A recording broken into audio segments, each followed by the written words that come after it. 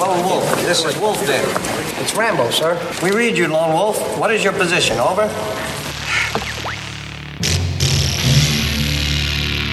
John Rambo. Helicopter and language qualified. Expert in light weapons and guerrilla warfare. You don't seem to want to accept the fact that you're dealing with an expert, with a man who's the best, with guns, with knives, with his bare hands. In Vietnam, his job was to dispose of enemy personnel, to kill. Period. Well, Rambo was the best. He has demolished an American town and survived missions in Vietnam, Afghanistan, and Burma. Now he faces his biggest challenge. The now playing Rambo retrospective series. You wish to test your strength. Good. Taking on Rambo will be Jacob. What you choose to call hell, he goes home. Brock. I'd just like to say that I feel with your participation, this mission has a better than average chance to succeed where others will fail. And Arnie. Who are you? Who are you? They will draw first blood and review all 4 Rambo films. But there's people to satisfy, questions that have to be answered. These conversations will reveal top secret information and contain harsh language. Listener discretion is advised. I didn't come here to rescue Rambo from you. I came here to rescue you from him.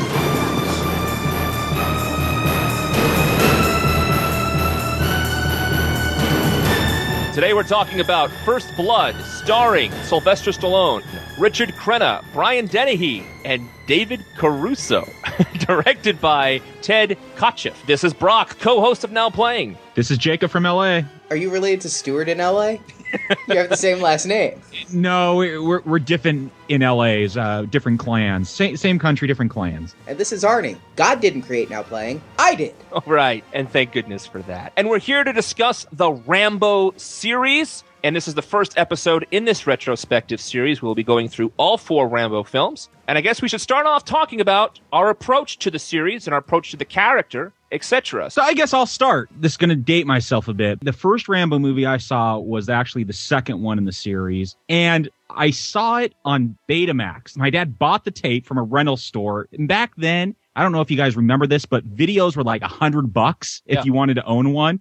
And we went to this place. They were clearing out their beta movies. Back when rental stores had VHS and beta sections, he picked up a bunch of movies. This is one of them he picked up for the low price of like $40. As a kid, huge explosive action movie. I watched that movie quite a bit. And then when I got older, you know, I saw the first 3 all out of order, but I eventually saw the first 3 Rambo movies. But as I got into my teenage years and became more politically aware and punk rock, Rambo was like a dirty word because Reagan did this big thing with him and built him up as this big American hero. And being a punk rocker, anti-establishment, you don't like that kind of stuff. So just maybe a year or 2 ago, I revisited First Blood. I found it for like $5 at Best Buy. And I bought it because it had a commentary track by Sylvester Stallone. And that was my draw to like check out First Blood again because it's Sylvester Stallone. I wanted to see if you could actually understand anything he was saying during the commentary track and what he could really bring to the character. I had a very interesting experience revisiting First Blood. We'll get into that during this podcast.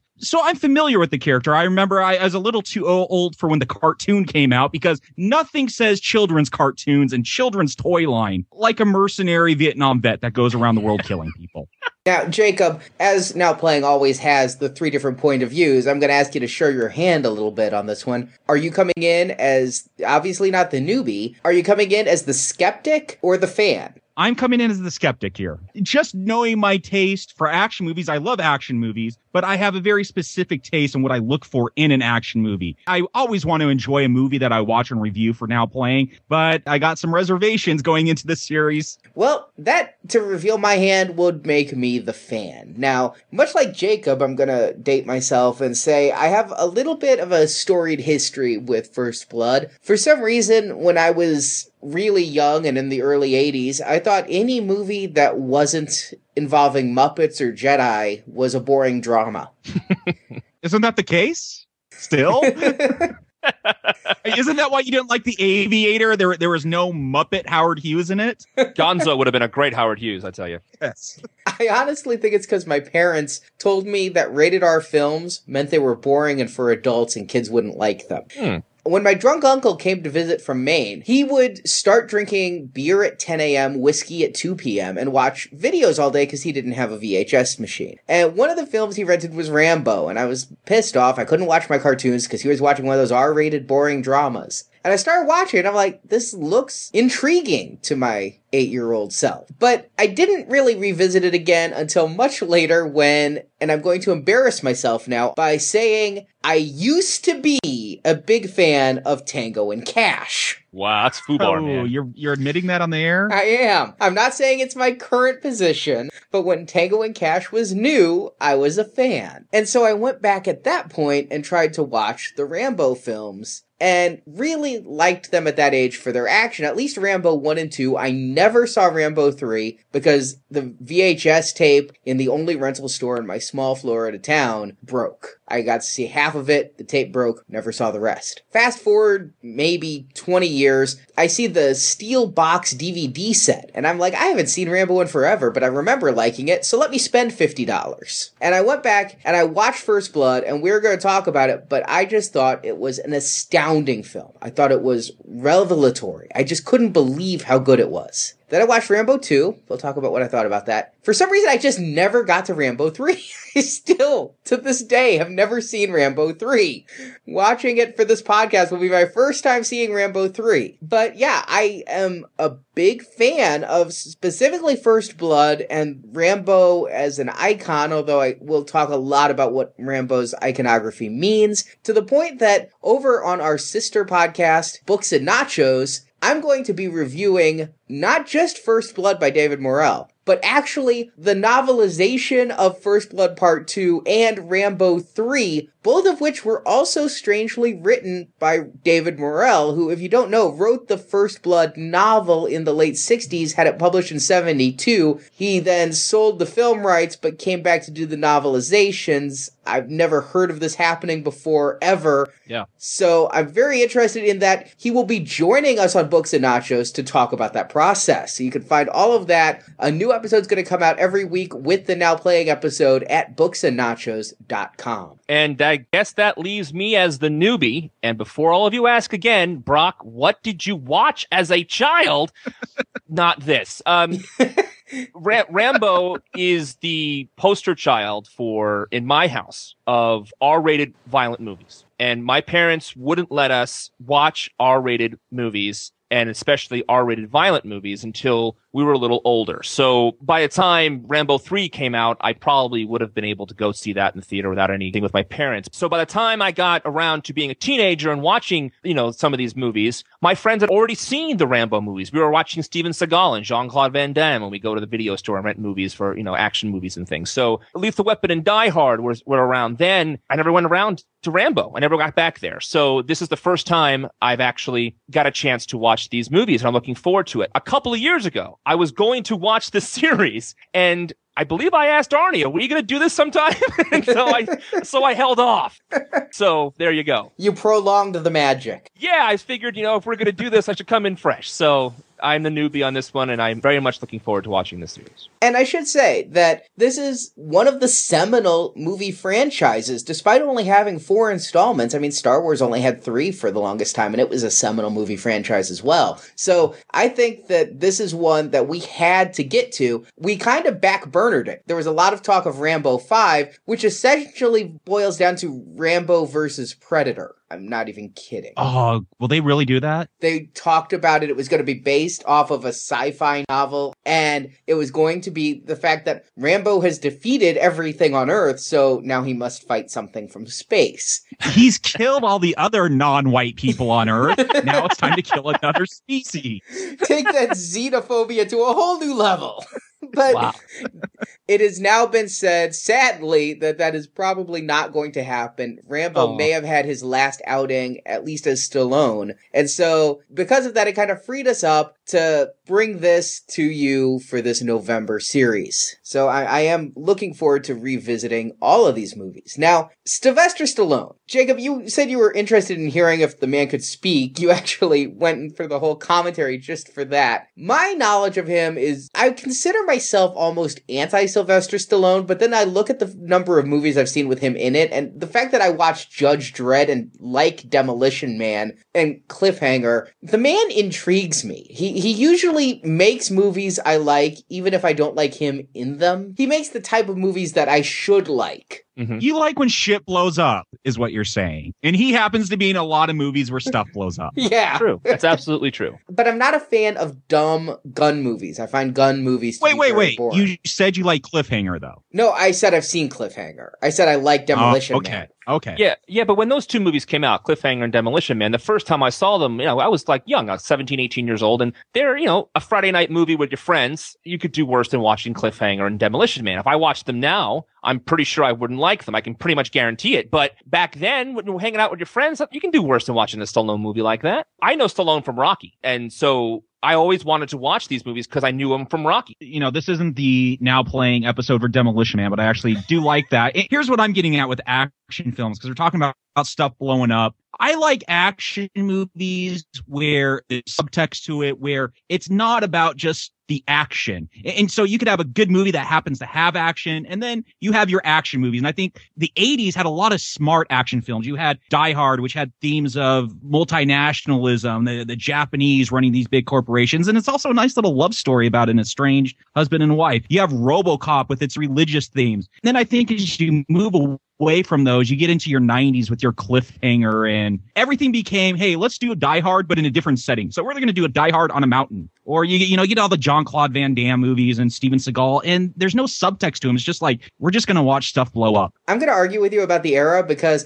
I don't think Commando and Red Heat. I'm not saying everything. Arnie, I'm not saying every action movie from the 80s was a pure action film with lots of subtext. I'm saying I saw a lot more of that from movies of that era than when we get into the 90s. And I think that's something, I try to think of the big action films of the 90s, and I think of Seagal and Van Damme, and I watched very few of those movies because they were boring. They weren't smart. I just like something more than stuff blowing up, than gun shooting, all the phallic imagery. If I'm going to get that, I want some brains behind it. I want someone to see what's subversive behind all the phallic explosions and all that. Jacob, I think that you're citing the exceptions instead of the rule. I, too, enjoy a smart action movie, and I'm not a big fan of exploding things for exploding sake. But Commando popped to mind instantly when you were talking, and I have seen Commando, and it is no Die Hard. It's a kind of movie that people enjoy, but Die Hard is so smart. Even Lethal Weapon 1 and 2 have a little more going for it than a Commando does, So there are smart action movies. I think saying all of them in the 80s is inaccurate. And likewise, all of them in the 90s is, I think, inaccurate. They just tended to also be cross-genre, like RoboCop to a degree. You have your action sci-fi, and you have your action comedy, and there were far less just blow shit up movies. Except for, like you mentioned, all of the direct-to-DVD Van Damme stuff, which really, I associate that kind of stuff with late 80s more than anything. The whole run-and-gun genre, I think, peaked around the time of Rambo 3. But Stallone. Did we start with Stallone? I don't like him either.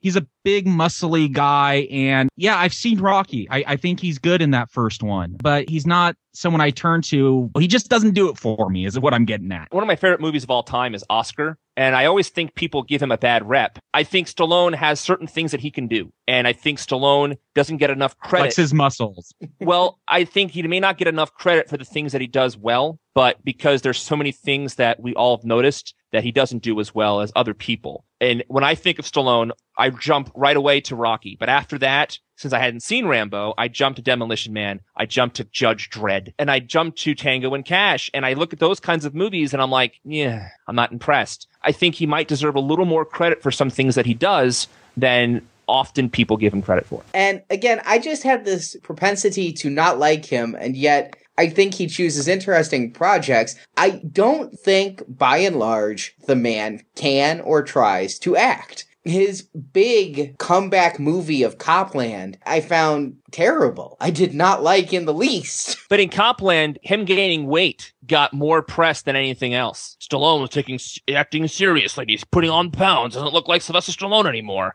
And weight is not an actor make. But let us not forget that he is an Academy Award nominated screenwriter and actor. So that means he's one of the best in the world, according to the Academy of Motion Pictures. In 1976. Hey, and 3-2 Mafia has an Oscar for best song, so I don't know.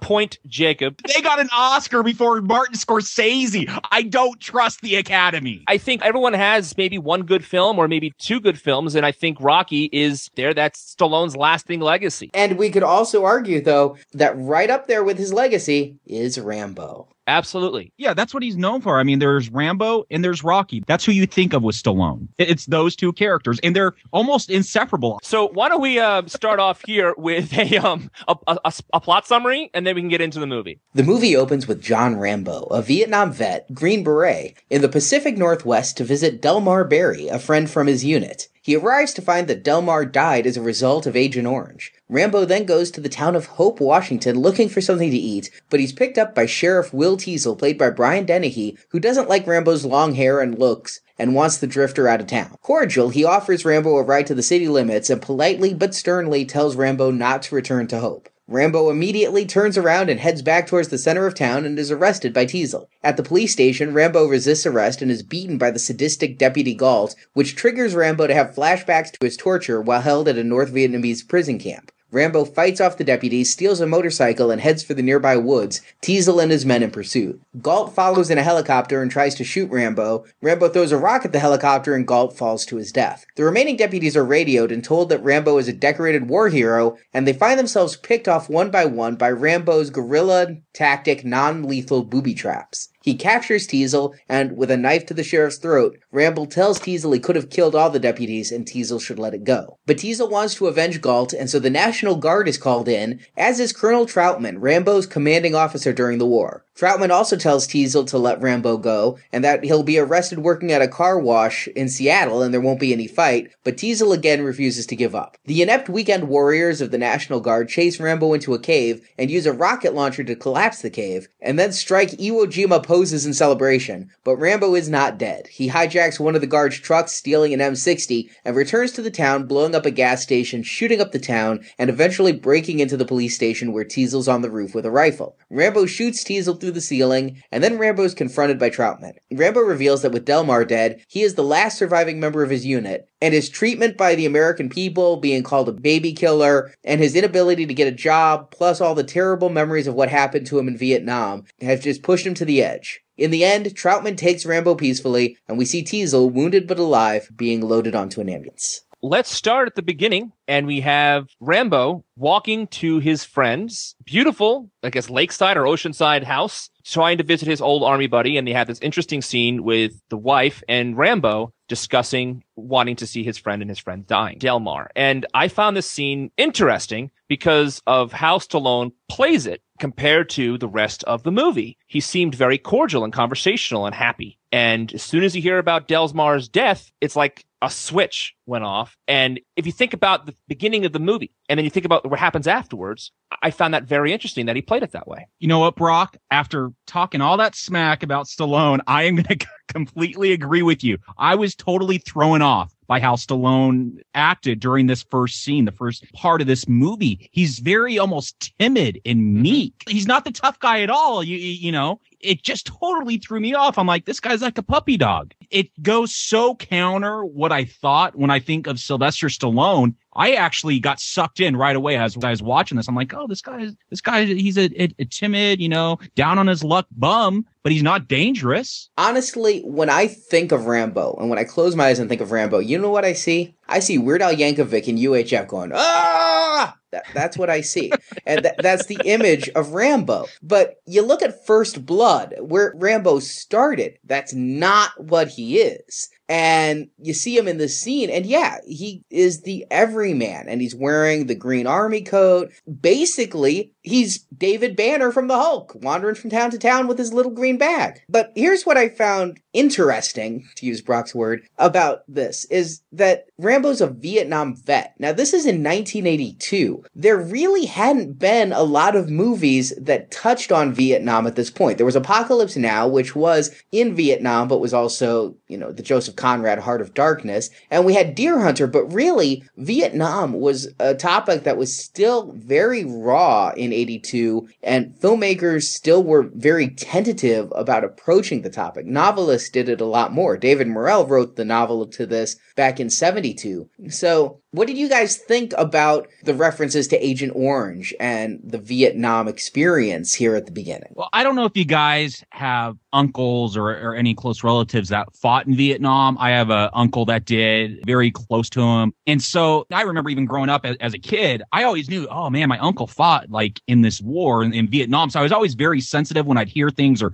read things, even at a young age, just because I knew my uncle fought in this war. He would never talk about it. To this day, he won't talk about it. And I have a best friend whose father is a Vietnam vet, and his dad, unless he gets really, really, really drunk, he will not talk about the war. So that always intrigued me, that I knew people in this war that never talked about it. I was a kid when these movies came out, so I had that interest in Vietnam. I didn't know what the surrounding was, what the country's emotional investment into the Vietnam War was in the 80s, or how they were dealing with that. But I found that interesting going back now, even today, in watching it in that context where it was portraying, I know the Vietnam vets were treated very different than any other war veterans. And so that's what really got my interest in watching First Blood this time around, is seeing how they really examined how these vets were treated, going off of like World War II, where all the vets were huge heroes, and knowing now how Vietnam vets are viewed, or were viewed in the 60s as baby killers, and that really got me interested in just that historical context. And I thought it was an interesting juxtaposition to the way that Stallone came to see his friend Delmar, and then to have his wife tell him how he died. It was sobering, and it was the reality, and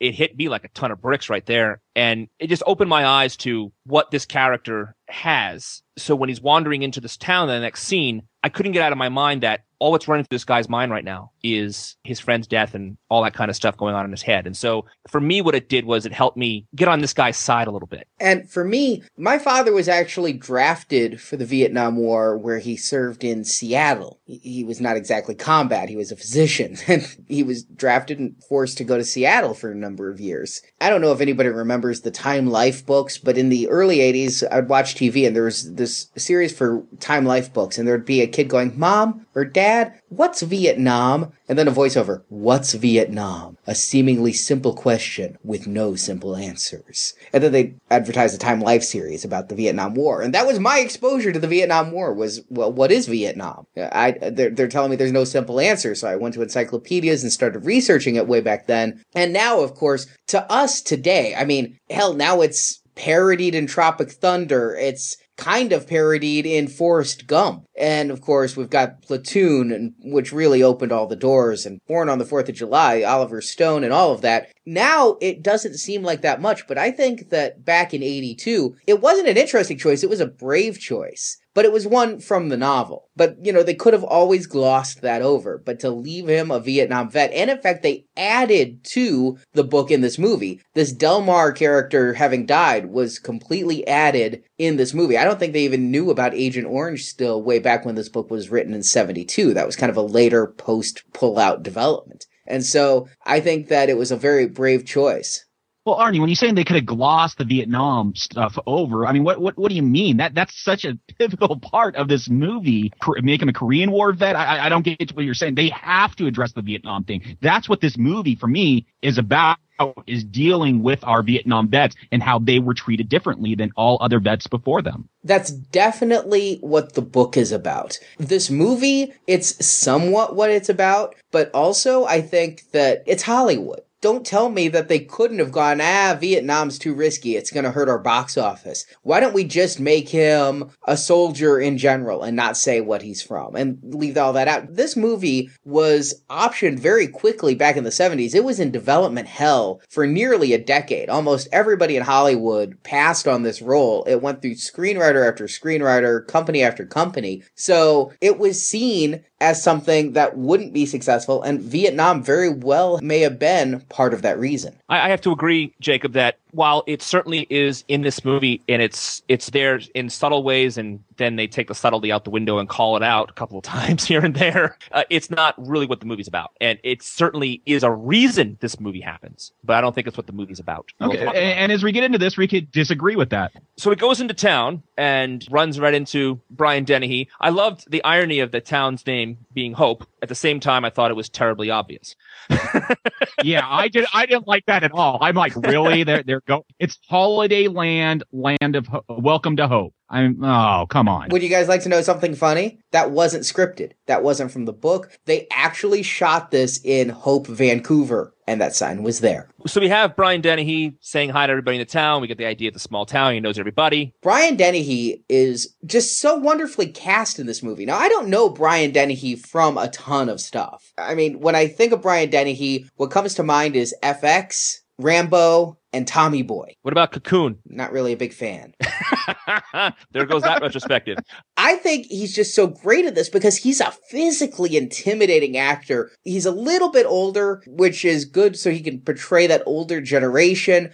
But he's got a physical presence and you just wouldn't want to fuck with him. I gotta say this. While I thought he was well cast and I thought he played a lot of this good, I couldn't get over the fact that he was playing the same notes over and over again, and I was getting a little tired of it towards the end. So while I thought he did okay in the first half of the movie, I didn't think he finished it well. And I'm going to kind of agree with you there, Brock. I mean, I like Dennehy. I think he plays the character well. I like that he's this big, intimidating character, that he's not going to back down. I like that. My problem with his character is his character, not his, not Brian Dennehy's acting or anything like that. He just seemed too one note. Like you said, Brock, is just the same thing over and over. Okay, he doesn't like this guy with long hair that comes into his town. And he's apparently willing to go to war over long hair. And I really don't get what any of his motivation is, except he's the jerk sheriff and cops are jerks. I didn't like that about his character. Why is he going to keep going and going? I mean, Jacob, you mentioned earlier this movie's about Vietnam vets not being accepted. Well, if they had Brian Dennehy have a reason for not liking Vietnam veterans or people he thought were Vietnam veterans or something like that besides, I don't like drifters in my town, the motivation for him to these lengths wasn't there. Furthermore, if he's a stubborn man and has to have that much control, they did not set it up enough for him to go to the lengths he goes to.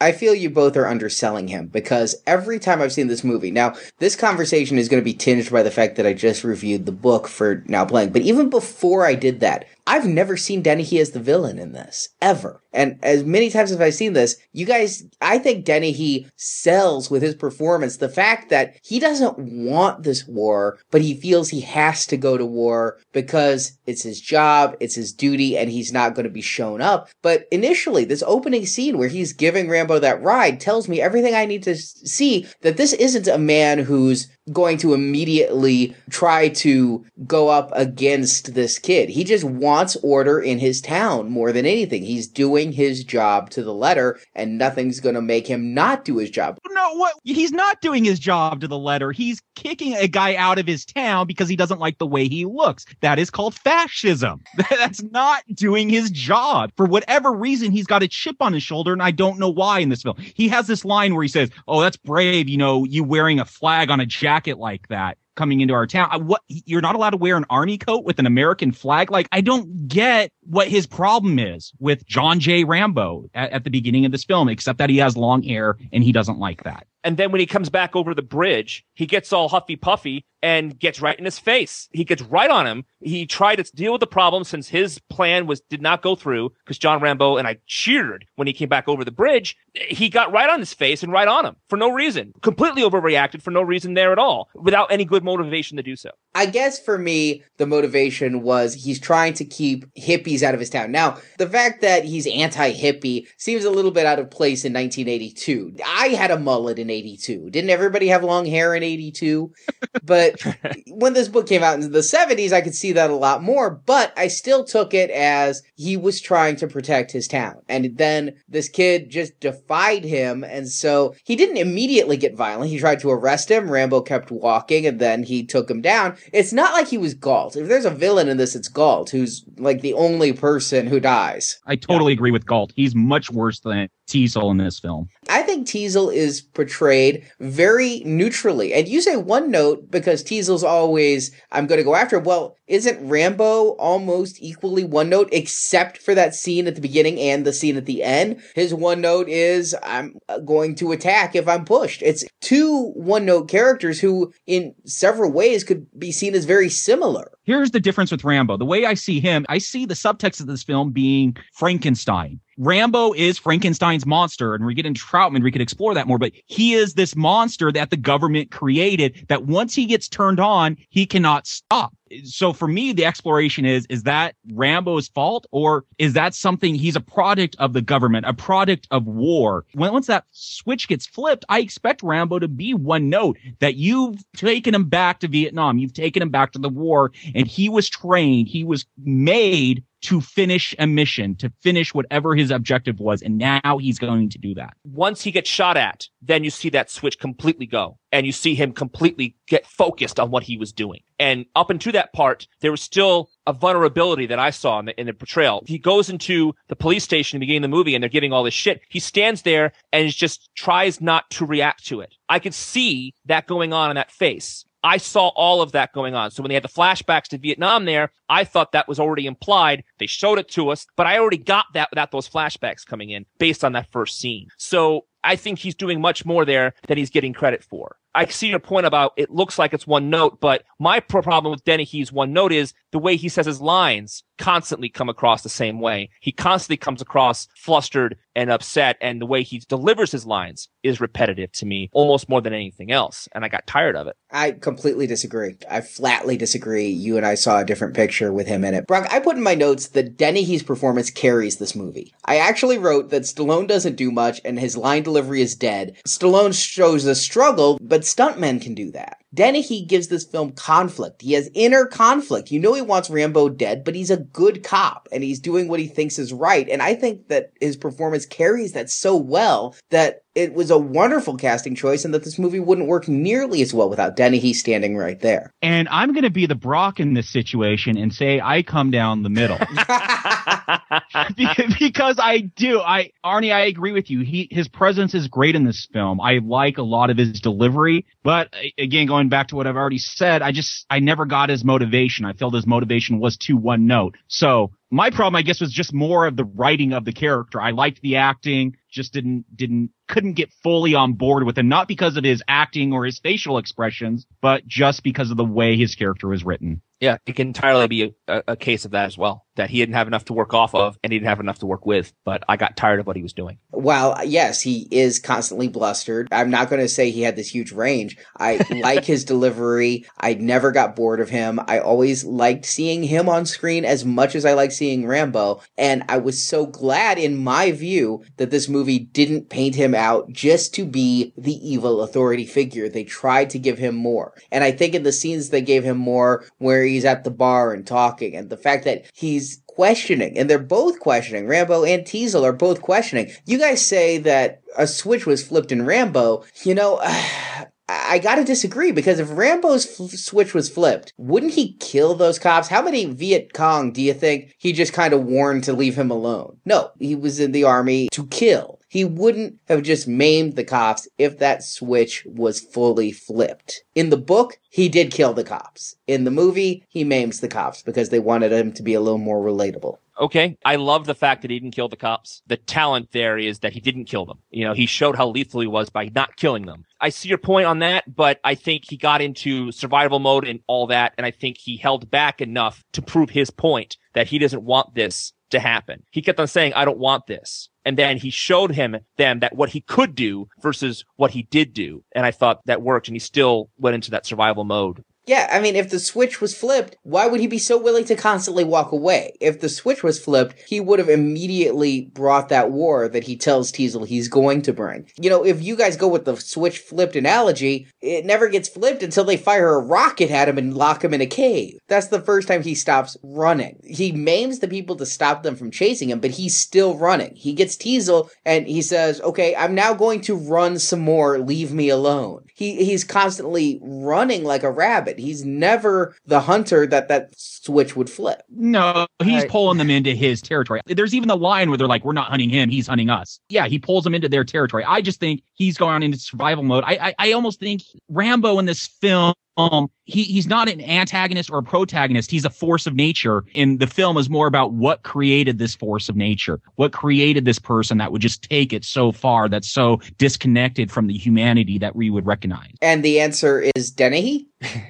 No, I think when you get back to the Vietnam War, and part of it is how he was treated as a vet, because he was trained to be a certain way. He said, you got to go fight for your country. That's what being a patriot is, fighting for your country, defending freedom, defending democracy, fighting communism. And so he puts his whole heart into that, becomes this great killing machine, and then his country totally rejects him to where he can't even go into a town to get a meal. It's almost like examining not what's the morality of Rambo, but what is the morality of what created this person that created this situation for me. Again, maybe I read too much into this very explosive action film. No, not at all. But this is the kind of action movies that I like, where I could really get off on these ideas and explore them. No, I agree with you. I think there's much more here than just a blow-up movie. And I think that's one of the reasons I think all three of us are into this movie, because there's so much more there. And you want to know what? Other than Brock's dismissal of Dennehy's performance, I think we're all right. I think everything we're seeing in there is there. No, wait a second. I said he got repetitive. I didn't say I didn't like him all the way. I said I got tired of him. I did enjoy his performance for the first part of the movie. I just got tired of the same thing over and over again. Now, speaking of this being an action movie, what do you guys think of the action? Because it starts quick, doesn't it? I mean, we're 15 minutes in this movie and the action starts and it doesn't stop in this movie. It has like 1 5-minute lull later on when Rambo's having dinner, but that is it. We are on, and it's such a great, thrilling experience. It sucks you in because you like this character right away. And the motorcycle chase, my only complaint would be, for a 21st century, the motorcycle chase felt a little Dukes of Hazzard. Oh, dude, the 18 with the cars jumping over the camera. Yeah.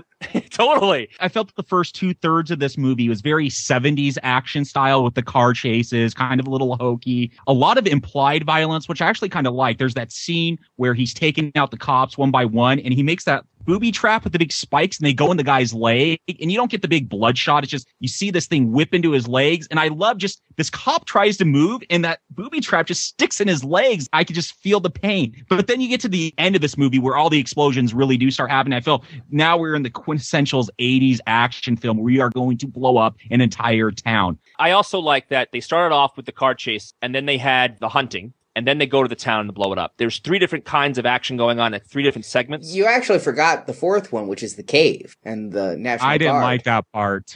Well, that's why I didn't bring it up. But that's an action scene without actual violence. It's like, it's intense and it's suspenseful, and it's kind of interesting what he's going to do and how is he going to do it and how is he going to get out of there. But I thought they could have cut that a little shorter, but I think it was okay. See, I agree with you, Jacob. I said I like this, and I do, but normally I'm not a fan of this 70s style, especially this was a low-budget movie for its time, I believe. And, it felt very TV action. It felt like Bionic Man, Dukes of Hazzard, A-Team, if we're going to get generous, A-Team. It really worked, I think, because of the performances involved and the direction. I think that these were really well staged scenes and done so well that even though, the car going over the camera, it was specifically the car chase portions that I was really kind of rolling my eyes, but I was still entertained and still enjoying it. But I do, for our listeners, want to say, if you're not somebody who likes 70s aesthetic or 80s aesthetic, you can't get past older movies, this is going to be a turning point for you. I have There's to no back you up. CGI flames in this film. No. They're all real. No. And I have to back you up on that direction. I thought some of the choices this director made were fantastic. Some of the shot setups were great. And I think the way they went back and forth to different angles, to different shots were great. Some of the setups were amazing. How about when he's behind the tree in the foreground and the helicopter in the background? Amazing shot. The cliff shots, oh my goodness gracious. The gorge, the beautiful gorge shots, just some fantastic shots and direction for the action sequence in this movie. Oh yeah, and I'm a huge Ted Kocha fan. I mean, the shots in Weekend at Bernie's when the toupee is falling off and the framing when they're stapling it back on the head. He's great. And his Red Shoe Diaries was the best there was.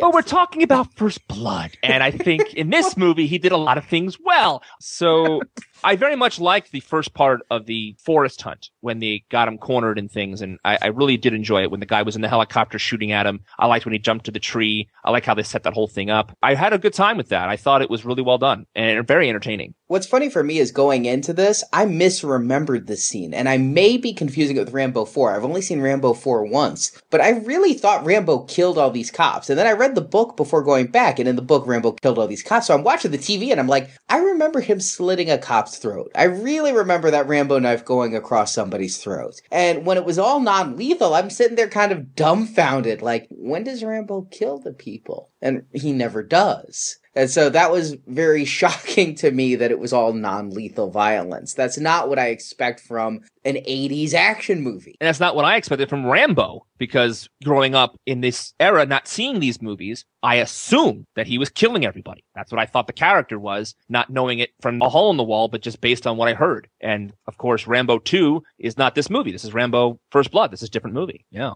So, one of the cops that gets maimed, David Caruso. Woohoo! Completely different characterization than I'm used to him doing, isn't it? He's playing the young, naive kid cop, and he actually is on the side of Rambo a lot of the time. He's actually trying to talk them out about not doing the way they're doing it, and he's a veteran and all that kind of stuff, and trying to show a little bit of respect to the guy, and that was interesting. I like that character being there, the younger character being there against the older Galt. It was a good way to present that. I think he's kind of the voice of the audience, isn't he? Saying, just let him go. Look what you've done. And I knew there was something about that guy I liked. He's supposed to be, I think, the audience there, and he plays it well. I gotta say, young David Caruso, I much prefer to old David Caruso. Officer and a Gentleman and First Blood beat putting on sunglasses any day. And I like when Stallone got David Caruso in that hunting sequence when he was camouflaged. I didn't even see him there. It was a really great scene when David Caruso goes down. Yeah. Awesome. And I actually kind of felt bad for his character because he was the one guy on Rambo's side, and no mercy here, man. Rambo's taking him down too. But there is mercy. He lived. He lived. You know what I loved about these action scenes also? I love how real everything was. You can see their breath. It was cold when they filmed. And you could see particles from the explosions because things really blew up with squibs. And it was actually just so cool to see realism there. I just so enjoyed it. I was in it, and I'm just like, yeah, that's cold breath. Stallone must be freezing. It wasn't James Cameron adding in cold breath like in Titanic. It was the real thing, you mean? I know. It actually had to be cold? I mean, having just seen The Social Network with all the CGI breath, it was just so nice to see real breath. It's just the little things that make a film work or not work in many cases, and these really made it work for me, was that It was all practicals because they didn't have any choice, but they did it well. Agreed. Now, we get to see Rambo's knife as he's sewing up his arm after the shooting. Is that a real knife, or is that like a prop for the movie? Well, I know they make knives. Well, like it was a real knife after the movie. Yeah. I know that.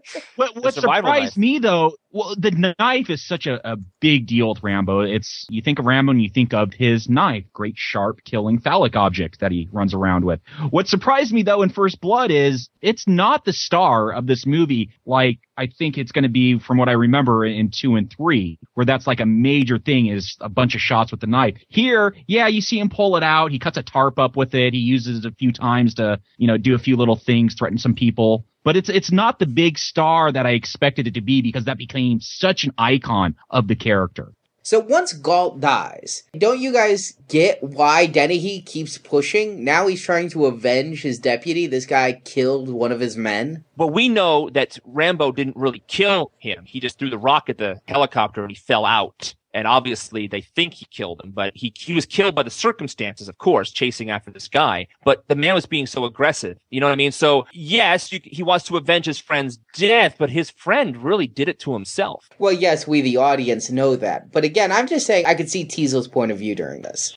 I guess I could see Teasel's point of view if Galt wasn't such an asshole, or they'd established some kind of repertoire between the two, because the guy's a jerk. We already said he's worse than Teasel. He's the ultimate crooked cop. And maybe if there was some scene in there, something about them taking their kids to football practice together or something, I could have sympathized more with Teasel, but Galt was a jerk. And so I don't know why he would have any friends or anyone would stick up for him. Because they've been friends since since your mama was wiping your nose. And I'm going to pin that medal to his liver. That was his excuse on why he kept on going after Rambo. Even David Caruso, I believe, sells Galt out towards the end, saying, no, they kind of pushed Rambo to do all this. But even so, it's one of his men. Whether or not his man did it wrong, does that mean that you should let the person who caused that deputy's death by throwing the rock? If Rambo hadn't run out of there and hadn't thrown the rock, Galt wouldn't be dead. You'd definitely get Rambo on a second degree. And if Teasel wasn't a jerk and tried to kick a guy out of town who wanted just a meal, Galt wouldn't be dead either. I mean... Well, yes. So many rabbit holes to go down. It's the butterfly effect of Rambo. There you go.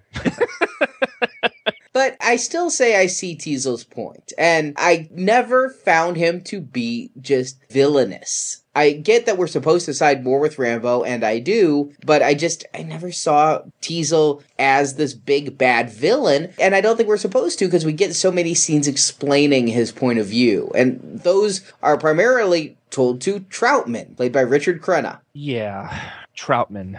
Brock, do you have a problem with Troutman? It sounds like you got a problem with Troutman, and if you do, we're going to fight. We can fight then. Ding, ding, round one. I think the character is great. I think the idea for the character is great. I actually got the impression that he wasn't in the army anymore, and he heard about this on his own or something, because why did he come by himself? But I like the idea of this character very much. I'm not too crazy about the portrayal. I actually found him in sometimes very fey, actually. The way he stood, the way in his line readings bothered me a lot of the time. I don't understand why he presented some of those lines that way. I was thinking Ed Harris would have been fantastic in this role, because this role is so needed in this movie. So I love the role, and I like what the character was doing, and I liked him against Dennehy. But I think maybe some of my problem with Dennehy's performance, truly, was that I don't think Crenna was giving him much to work off of. I really did not like the portrayal of the character at all. It bothered me until the end scene. It really bothered me the rest of the movie. Jacob, did you get anything fey off of Troutman? I didn't, but Brock isn't wrong from listening to the commentaries I found out. Here's what I liked Troutman. I loved his portrayal. I loved how the lines were delivered, because he was so the opposite of what you think of the tough army general, yelling and screaming, and he was just so matter of fact. Rambo eats things that will make a Billy Goat puke. Yes. You know, that's just how he is. I guess I liked how almost normal and everyday this horrendous situation seems to him, and it doesn't get him upset. It doesn't bother him. I mean, that's what I liked. It was just so different for this tough guy, you know, military general. He just came in, and here's the facts. You know, give him guns, give him fists, give him whatever. He's going to kill you. I like him too, because, you know, to go back to our Friday the 13th retrospective, he plays the role of Willie, the crazy town person, because he's there to, again, impress upon you how foreboding Rambo is. If you didn't get it from watching it, but maybe because Rambo was non-lethal, you need somebody there to tell you you are dealing with an all-American grade A badass who will fuck you up. And that's what Troutman does, and Troutman does it well, I think. Like Jacob said, it's a non-stereotypical military delivery. And his introductory line, I made fun of it kind of at the beginning of this podcast. God didn't create Rambo. I did. I just kind of like that, and the way he kind of borders on proud. Yes, and I didn't care for that. I just think for this character, for the lines he was saying, I needed a little more of the typical kind of colonel character. Because, yes, the lines he was saying were absolutely needed for this movie. The character, again, is needed. But I had trouble believing this man was in Vietnam with Rambo. When listening to Stallone's commentary, it turned out Kirk Douglas was initially Troutman. Mm-hmm. And Douglas showed up with a bunch of rewrites that said at the end, Troutman must kill Rambo. And then Troutman becomes Rambo. And at the end, you see Troutman, like, coming up behind Teasel in Rambo garb. And everybody else was like, Kirk Douglas, you're stoned. And so Kirk Douglas left, and they had to find somebody just on the cusp, and they ended up getting Richard Crenna. And Richard Crenna had just come off of Broadway playing a gay man, and that was the delivery that he started giving all these lines. They had to pull him back and say, no, and Crenna just had to tell the director, just tell me how to say it, because he was learning his lines as he went. And yeah, you're not wrong, he was playing it for a while as a gay man, but I never saw it. What I loved about his performance is you don't know if he's there to help Rambo or to kill Rambo, and you get both impressions. He's proud of Rambo, but then he's like, the only one who can stop Rambo is me. And so stop him doesn't mean talking him down. It means putting a bullet in him. And so I like that kind malevolence, like the father figure who will train you and kill you. And that's what I liked him about, too. You can never trust his intentions because he is proud of what Rambo could do. He's proud that they've created this killing machine. You send up 200 men against him, and you better be sure that you have a good supply of body bags. I mean, he is proud of that. And I don't know. I don't know if he's ever willing, because the whole time he's like, yeah, just let him go. We'll pick him up later. And even when he sides, with Rambo at the end, he's like, I'll do what I can for you. Like, I never know what his intentions are. If he would have pulled a gun out at the end of this movie and shot Rambo, like, I almost half expected that. I didn't know where he was going. And that's what I liked, is that he was just so almost cold and matter of fact. Again, with Rambo, I talked about how he was this force of nature, that he's almost a non-character. And same with Troutman, the way the military is portrayed here, it's just that they have a job to do and they do it. And they exist outside of this different sense of morality that most of us civilians come to just expect from others. And I love how Teasel plays off of this, because he's like, is Troutman going to help Rambo? Is Troutman going to enable him to escape, or is Troutman going to kill him? And I don't think Dennehy's cool with either. He wants the law, to steal from one of Stallone's later movies. Teasel is the law. I got that off these performances. Liked all three leads, and hands down, liked all three of them. I got all of this from the movie, despite not being crazy about two of the performances. So there you go. Once the first wave of action happens and Stallone's out in the forest and we meet Troutman, there's this reporter who gives the report of what's going on. His line was laugh out loud funny. He said, only the skills of law enforcement officials kept them alive. And I thought that was really funny, and I thought it was perfectly exactly what they would say. Of course they're going to side with these people because they have no idea what the other side is. Yeah, I mean, there's the line in this film, I believe Troutman says it, there are no friendly civilians, and that's why Rambo acts the way he does. And it's just another example of it. The media, they're going to gloss over it. They're going to tell the civilian side of the story, not the Vietnam vet side. Mm-hmm. So Rambo's out in the woods and finds a kid hunting and tells him go away. If police have the mountain blocked off so Rambo can't leave, how'd the kid get in? They may have been there for days hunting. I have family that are hunters, and they sit out in the wilderness for days covered in cat urine to cover up their human smell. I mean, that's what hunters do, and this is a hunting town that they're in. So Rambo in the cave, what did you guys think? Was that suspense-filled? Was it just an obstacle? Did it play for you? For me, this whole cave mine shaft thing that he's crawling through, it dragged. It needed to be cut down. If I wanted to watch Sylvester Stallone walk around in the dark for a couple of hours, I'd watch Daylight. And I've watched Daylight, and I don't want to go through that again. I've seen him take on armed men. I've seen him, dodge a bazooka. Now he's crawling around in the dark. It just, the intensity level just isn't there. I like the rat scene where he's crawling through and all these rats just start jumping on him. That was squeamish. But I didn't need the big, long, drawn out shots of him, checking out cans for spare kerosene. I think that they could have cut the scenes down. I think what they were doing is kind of giving us a little bit of a reset before the ending. And I think the movie kind of needed that breath a little bit. But I think they could have had a much shorter breath than they actually took. See, if you go back to, the whole Joseph Campbell myth and whatnot, this was actually a big scene of Rambo's progression as a character.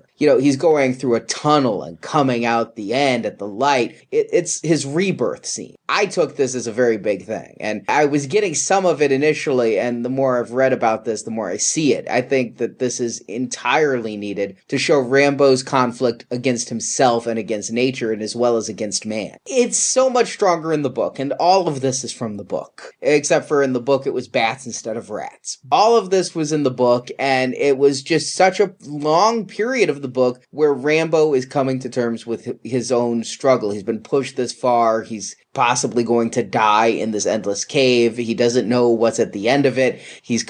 And when he comes out of it is when he goes on the warpath. Until this point, he's the hunted. After this point is when he's really the hunter. Yeah, I guess I just didn't see that as him crawling through a vagina and what that did for his character.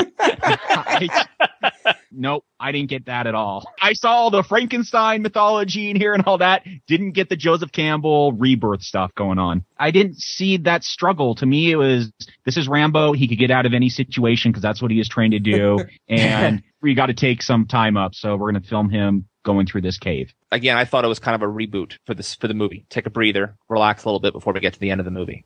Before they said you got to dig him out to get the body out. Well, no one else knew there was another entrance to this cave around the corner. It could have gone down that way and found him. But anyway, that's neither here or there. I didn't really find it suspenseful, Arnie, but I didn't find it a bad part either. I just thought it went a little too long. I did not see what you saw in that. I will agree with you though. When he comes out, a decision has been made to make a point, and he does go to make his point.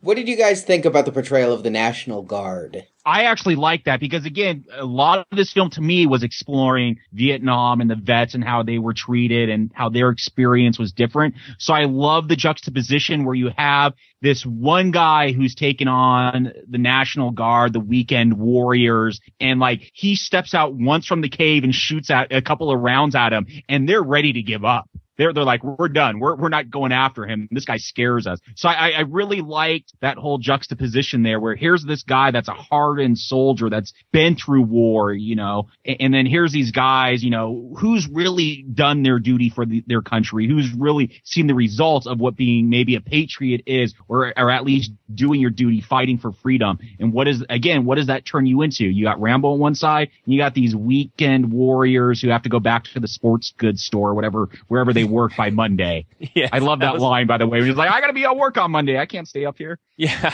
I loved it too. I thought it was great. And they all saying, I'm not going in there. Yeah, I liked the juxtaposition there too and it really made me compare, 80s army, with their weekend war in Grenada versus hardened vets of Nam and Korea.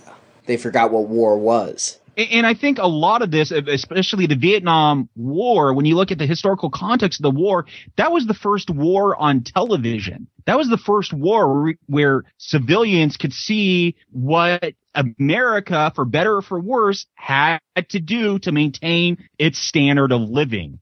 There's a great Marvel comic book series called The Nam that was written and edited by Vietnam vets. And one of the issues that always stuck out to me is one of the vets, he returns home and his parents were like, yeah, we can't believe you guys use napalm. That's so horrible that you're doing that. And from his view, he's like, what are you talking about? Napalm is what saved my ass so many times when we're getting shot at by Charlie. There was this whole different view because we saw it on TV, but from this safe perspective where we weren't getting the bullets, flying at us. So I like that, the whole National Guard thing is just another image of here's what they think being in the military is, but here's what it really is. I thought the posing as Iwo Jima went a little too far. It was portraying them as too buffoonish. I thought it worked just because I had already seen how they act and how they totally back down. Again, after being shot at by a couple of rounds, I thought it worked. That it seems like that's something they would do, is parody what they had seen in real wars. So Rambo escapes the cave, and he must have seen Raiders of the Lost Ark the year before because he steals an army truck. Yeah, and another great line here. Don't look at me, look at the road. That's how accidents happen. You could not have thought that was a great line. That was such a groaner. I was like, oh my God, Rambo is making jokes. That needed to be cut. That was so an editing mistake to leave in. I laughed my head off. I thought that was the funniest thing coming from this guy who can cause any accident to happen. He's telling us, watch the road, that's an accident. I thought it was really funny, actually. I enjoyed it. And for me, that was a typical Sylvester Stallone moment. Which is not a good thing. Judge, no, it's not. That's That's your Judge Dredd moment of the movie. It was like a sour note in the middle of a symphony. That one, it was like, it stank up the place. I was so glad when that other guy jumped out of the car. Well, once the other guy got out of the car, I was so happy because then Stallone stopped talking again for a minute. And there are 20 minutes. I liked the line. I thought it was funny. I laughed out loud. So he goes to town and he makes a point. I have in my notes, ooh, pretty explosion. This is where, this is the 80s movie genre right here where we are going to blow everything up and it is going to blow up big. Let me ask you guys a couple questions here. So Rambo's driving the truck through town and he smashes through these cop cars and the music goes ba ba bum bum. It's really heroic music. Is he a hero? He's coming back to fuck up this town. He could have escaped at this point. He's coming back. Is he still a hero? Does his coming back make sense? It's what he's got to do for the movie, but from a person we're rooting for, do we want to see him tear this town apart? I mean, again, for me, I never felt I was rooting for him. I've gone through that. So for me, this was just a logical extension of his character. He's not a hero. He's this psychologically disturbed guy. I mean, for me, this is more of a character study than your regular, hero, antagonist, villain, that type of movie. For me, this is a character study of John J. Rambo. Yeah, I agree with the music. They use the music. They use those cues. Here comes the hero. I agree with you there. It was 82. That's what you did. You didn't have a lot, in the 70s and late 60s, they explored those kind of films with anti-heroes or character studies. They weren't big successes. This was an action film, so I think they just played into some of those conventions. I think it was a bad choice. I have it in my notes as well. Music swells and he bursts through. I think something had to be there, but I'm not sure if that kind of hero swell of music was appropriate at all, actually. But I agree with Jacob completely. He had to go back to that town and screw that town up. Based on what happened in this movie and based what happened, as I said before, coming out of that cave, he decided, I'm going to go back to the town. That was the decision he made there. And I think that's how the movie had to end. He brought the fight back to them because he was not allowed to be part of that town. He's going to take it away from them. I got that it was just revenge. I didn't see it as he's taking the town away. I saw it as basically what he did, going for Teasel. But it kind of dings him as the good guy. I think the people who made this movie want us to root for Rambo. But as somebody who kind of sympathized with Teasel during all of this, it made me less sympathize for Rambo. This town means so much to Teasel. To destroy it is getting back at him. Right. Yeah. I agree. Yeah. But was it something symbolic about the Vietnam vet tearing apart the heart of America the way that they felt torn apart, do you think? Or was it just Rambo versus Teasel at this point? No, for me, again, this is all about how the vets were treated when they came home. And we get this closing monologue that we could talk about where this really comes out is they go off, they fight for their country, defend freedom, and America craps all over them. They can't get a job. They're poisoned by the same weapons that they were fighting with Agent Orange and that. The country crapped all over them. And so, yeah, that's what he's going to do. Again, going back to that line, there are no friendly civilians. He's at war with everyone because he went to fight another country where there were villains, and then he comes home and he finds out he's the villain. And he has no friends anywhere. So he's willing to fight anyone, to take anything out. And he takes out Teasel by shooting him through the roof. And again, I felt kind of bad for Teasel because he didn't even put up a good fight at the end.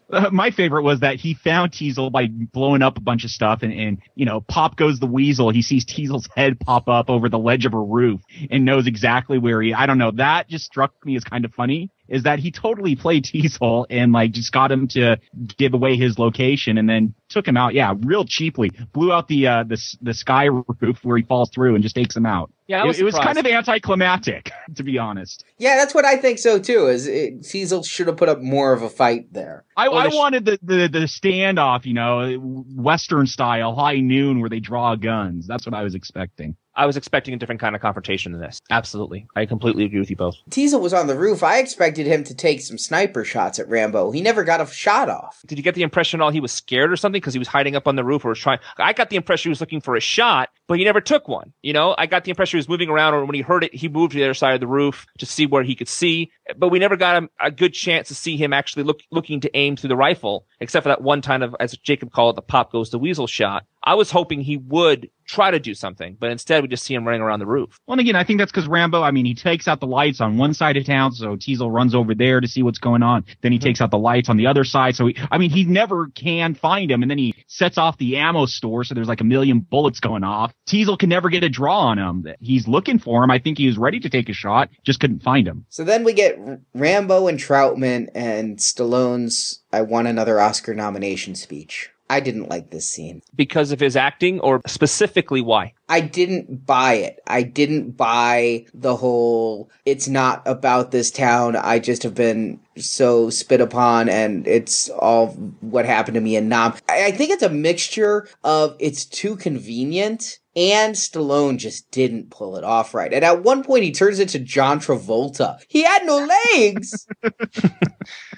Yeah, I remember watching this when I was younger, like the first time I saw it, and I had no idea what he was saying during this monologue because he's like crying through it. I could not make out what he was saying. I was able to understand him. Yeah, I don't think the acting, I felt it served its purpose. I felt it was adequate enough to do what they were trying to do. The delivery wasn't the best. And I have the same kind of feeling to it. The imagery of what he was talking about hit me like a sack of bricks. And what he was talking about, I got full on. But the way he delivered it was fine. Adequate's a great word. It went on just a little too long for me, was I guess part of it. The beginning part was fine, but when he starts just going through all of it, it was so different than the person we'd seen him. Maybe this was supposed to be, his breakdown and we're supposed to see a different person, but it felt so inconsistent. And I imagine, and in reading, there are some stories of this. If you were in Vietnam, you might really relate to this. Jacob, you talked about having relatives who don't talk about Vietnam.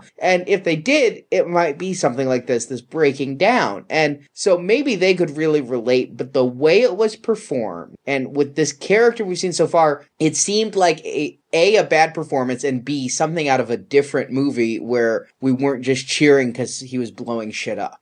For me, here's why it worked enough, is because he was with Troutman. He was back with his father. He was back with the one person in the world, because his whole troop had died. All his military mates had passed on. Here's the one person in the world who could understand what he's going through, that he could talk these things out through instead of stabbing people, which is how he's used to dealing with everything else for the first 3/4 of the film. Here's the one time that he could talk to the person that can relate to him and knows what he's going through. And that's why it worked for me. I'll agree with you on that. If this had been a silent movie, and I'd seen Troutman come in, and I'd seen Rambo's lips move, and then I saw Rambo break down and surrender, I would have gone with all of it. It was just the worst. So you just didn't like the acting? Yeah, and the acting and the writing. But I liked the whole concept of it. I've said this many different ways throughout this podcast today, that I liked a lot of what the movie was giving me, but not always how it was given to me. And so I felt that I had to help the movie along a little bit. For example, Troutman, I liked the character and what he was doing there, but not the way he was presented all the time. Well, same thing with this scene. I like what I was hearing from Rambo, and the motivations of what he was doing the rest of the movie kind of get explained a little bit here with this psychological issues he's having. And unfortunately, as we all three have said, the performance wasn't all there, but what he was saying completely came through to me. So I kind of liked the writing here because he described a horrific act that his friend went through. And I think that this character, if he said that to Teasel on the ground as an explanation of what he was doing this entire movie, it would never have worked. I too think that with this monologue, if he pulled out a gun and shot Rambo right there, it wouldn't have worked. I think that monologue and then why they walk out together is what's going on there. You see, he was able to talk him down by talking it out with him instead of a violent end to Rambo. And I thought that was nice, a way to end the movie in that sense. Now let me ask, you said a violent end to Rambo. Of course, everybody knows there's an alternate ending where Rambo asks Troutman to shoot him, and Troutman does, and Rambo dies. Would that have been a better ending? Obviously not for the franchise,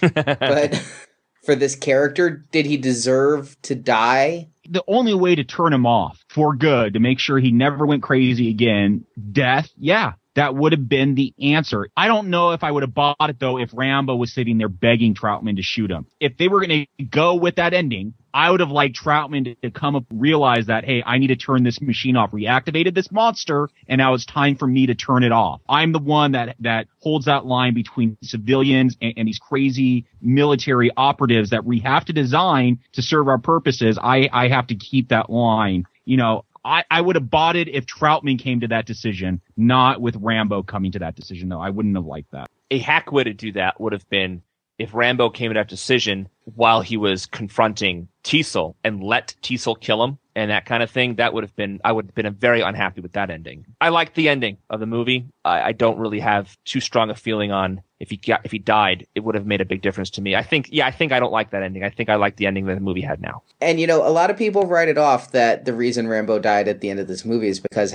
he died at the end of the book. Well, it's a very different type of thing. And if you want to find out about that, listen to my review of First Blood at booksandnachos.com. I sure will. So, Arnie, Jacob, do you recommend First Blood? Jacob. I do recommend First Blood. I have a feeling this might be the only one I recommend because this film, to me, what I thought Rambo was, this big, you know, rah, rah, rah, America, we're going to kill those foreigners that don't believe the same stuff as us. This is a very different movie than what I think a lot of people think of when they think of Rambo.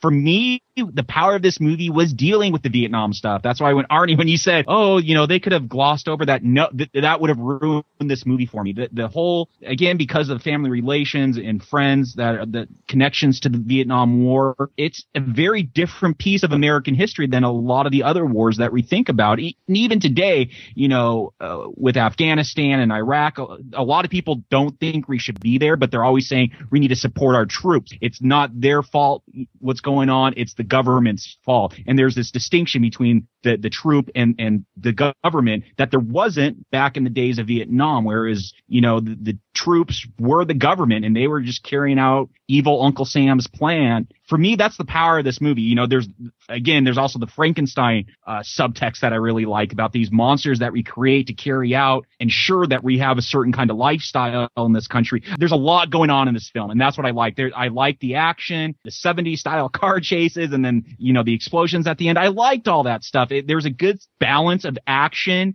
and thinking and smarts and writing going on here. No, it's not the perfect movie. You know, we discussed some of those flaws, but, you know, I like Troutman a lot. You know, there's so much stuff I like about this movie. Yes, I actually really highly recommend checking out First Blood. Arnie. Yes, high recommend. I really enjoyed this movie. I do have a couple of quibbles that I mentioned, but also I don't have some of the quibbles that you guys had. I like the performances in this. I like the action in this. One thing we didn't talk about, I love the score to this. I thought that Jerry Goldsmith just really gave it a great score. After I saw this, when I picked it up on the Steelbook, the very thing I did within minutes of the end credits rolling was go to Amazon and purchase the score. And then I hate those fucking end credits because they had to put lyrics to this wonderful score and make it a cheesy, sappy song. Yeah, that was bad. That was terrible. And Horrible. Now I can't hear da-da-da-da without "It's a long road when you're on your own." Fuckers!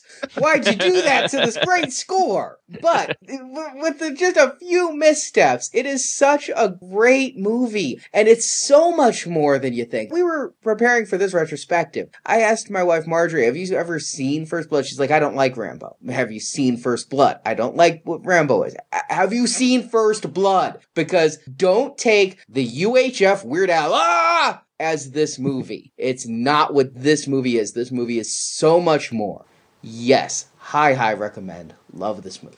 And I highly recommend it as well. I had a really good time with this movie. And what Arnie just said is exactly what happened to me. I got a movie that I did not expect here, people. I got a movie with a character that, based on what I know from the little I know from pop culture knowledge, that's not what I got here. I got a good movie with some good performances, as we talked about, but I also had a lot of problems with it, different problems than these two did, but it still works as a movie on a lot of different ways. And that's refreshing. It's nice to have a smart action movie like this. It has a lot going on in here. And it was a pleasant, wonderful surprise. And the score is good, as Arnie said. Everything we talked about during this podcast is true. It's just a good movie. And yes, if you haven't seen it, see it. It's good. It's worth your time. So if you like this podcast, please go to our archive section at nowplayingpodcast.com and find our other series. We have the Terminator, Star Trek, we have the Saw series we just finished up. A whole bunch of different kinds of series you can find there at nowplayingpodcast.com. You can also find us on Facebook and on Twitter. We're Now Playing Pod, where the three of us will post little mini reviews of things we happen to watch that day or that week on video or cable or in the theater.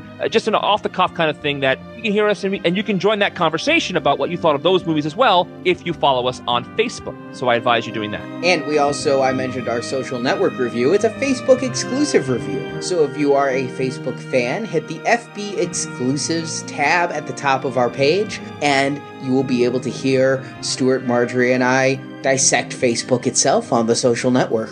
Fantastic. And really, listen for the bloopers on that. I think it's got some of the foulest bloopers in Now Playing's history. Well worth a Facebook account just to hear those bloopers. And voting is now open for the Podcast Awards at podcastaward.com. This is for the nomination process. If you enjoy the show, go there, give us a nomination. There's a couple categories you can nominate us in. People's Choice and Movie and Film, because it's just nice to be recognized. There's a lot of hard work here. I'm not getting rich off it. Are you, Arnie? No, we do obviously appreciate everyone who's donated. Our donation drive was very successful, but we're not getting rich. We're still doing this out of a labor of love. We certainly can't survive off of doing this. We do this because we love it, and we love all of the listener feedback. And we were nominated last year. I'd love to be nominated again this year to know that our quality is staying high. And if you don't feel we're worth of a nomination, drop us an email. Where do we need to improve? But last year you guys got us nominated, and I'd like to see it happen again. I'd like to at least know we're as good. I think this year we got better with Nightmare on Elm Street and Texas Chainsaw and Child's Play and all of the movies we did, the Lost Boys series. I think that we really had some good series based on listener feedback this year. So please, podcastawards.com, and nominate us for People's Choice and Movies and Film. We'd appreciate it. We love you guys. Love our listeners. Absolutely. We wouldn't do this if we had no listeners. So we will reconvene when we talk about Rambo First Blood Part 2 in our next podcast. You did everything to make this private war happen. You've done enough damage. This mission is over, Rambo. Do you understand me? This mission is over. Thank you for listening to this episode of Now Playing's Rambo Retrospective Series. It's over, Johnny. It's over. Nothing is over! Nothing! You just don't turn it off! You asked me, I didn't ask you! You can find the other episodes in this Rambo retrospective series at nowplayingpodcast.com in the archive section, as well as our review of other classic movie series including Predator, Terminator, Star Trek, The Karate Kid, A Nightmare on Elm Street, and many more. You're the only one I trust. Be sure to visit booksandnachos.com to hear Arnie's reviews of each of David Morrell's Rambo novels and an interview with the author. I'm just amazed that he allowed any of your posse to live. You're lucky to be breathing. If you enjoyed this podcast, please leave a positive review for us on iTunes. A link to our iTunes feed can be found at our website, nowplayingpodcast.com. I'm giving you a direct order to withdraw from this project. You can also support Now Playing by making a donation using the donate button at the bottom of our homepage. Your donations help keep Now Playing on the air. John, I told you that I'd help you when I could. You can also follow Now Playing on Facebook and Twitter, where we post new episodes and the Now Playing hosts post movie mini-reviews. Links to our social media pages are at nowplayingpodcast.com. If you're looking for trouble, you came to the right place, buddy. Now Playing presents the Rambo Retrospective Series podcasts are edited by Jay, Arnie, and Brock. And there isn't one of us that doesn't want to be someplace else. But this is what we do.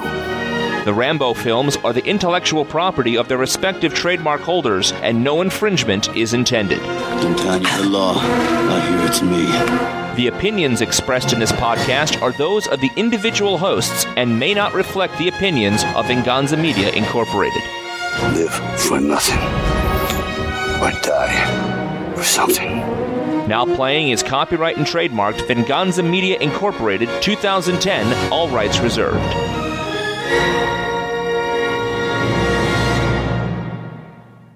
Today we're talking about First Blood. No, I can't do it. I sound like a vampire. Forget it. Today we're talking about First Blood. Yeah. One blood, two blood. directed by Ted Kotcheff. Is it directed by Ted Kotcheff? Directed by Ted Kotcheff. Is it directed by Ted Kotcheff? I'm doing David Caruso from Jade, don't we? Oh, okay. I'm like, am I in a Mammoth film all of a sudden? I mean, can you think of a bigger 80s icon than Rambo? Well, there's quite a few, but he's right up there, the top 10. I can't believe I just picked myself. Why don't you just start that over? Yeah. Can you think of a bigger I can. Rambo? Yeah, E.T. I can. Sure I can. Mr. T. Mr. T, yes, good point. Muppet Aviator. Get on it. There's money there.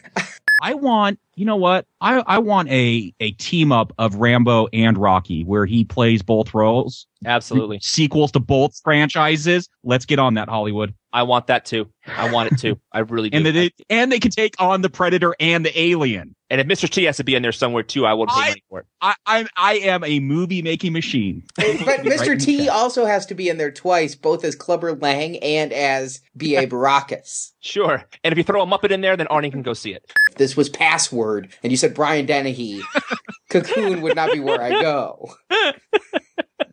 Fair enough. You'd say Brian Dennehy, I'd say Tommy Boy. We'd both be pissed. I'd be like, why didn't you say Caterpillar? I don't know. If Stallone played Bernie, will it played as well, Arnie? I don't know. I want to see that movie now. Next week, folks, we start our Weekend at Bernie's retrospective. They're talking about a remake, so don't laugh too hard.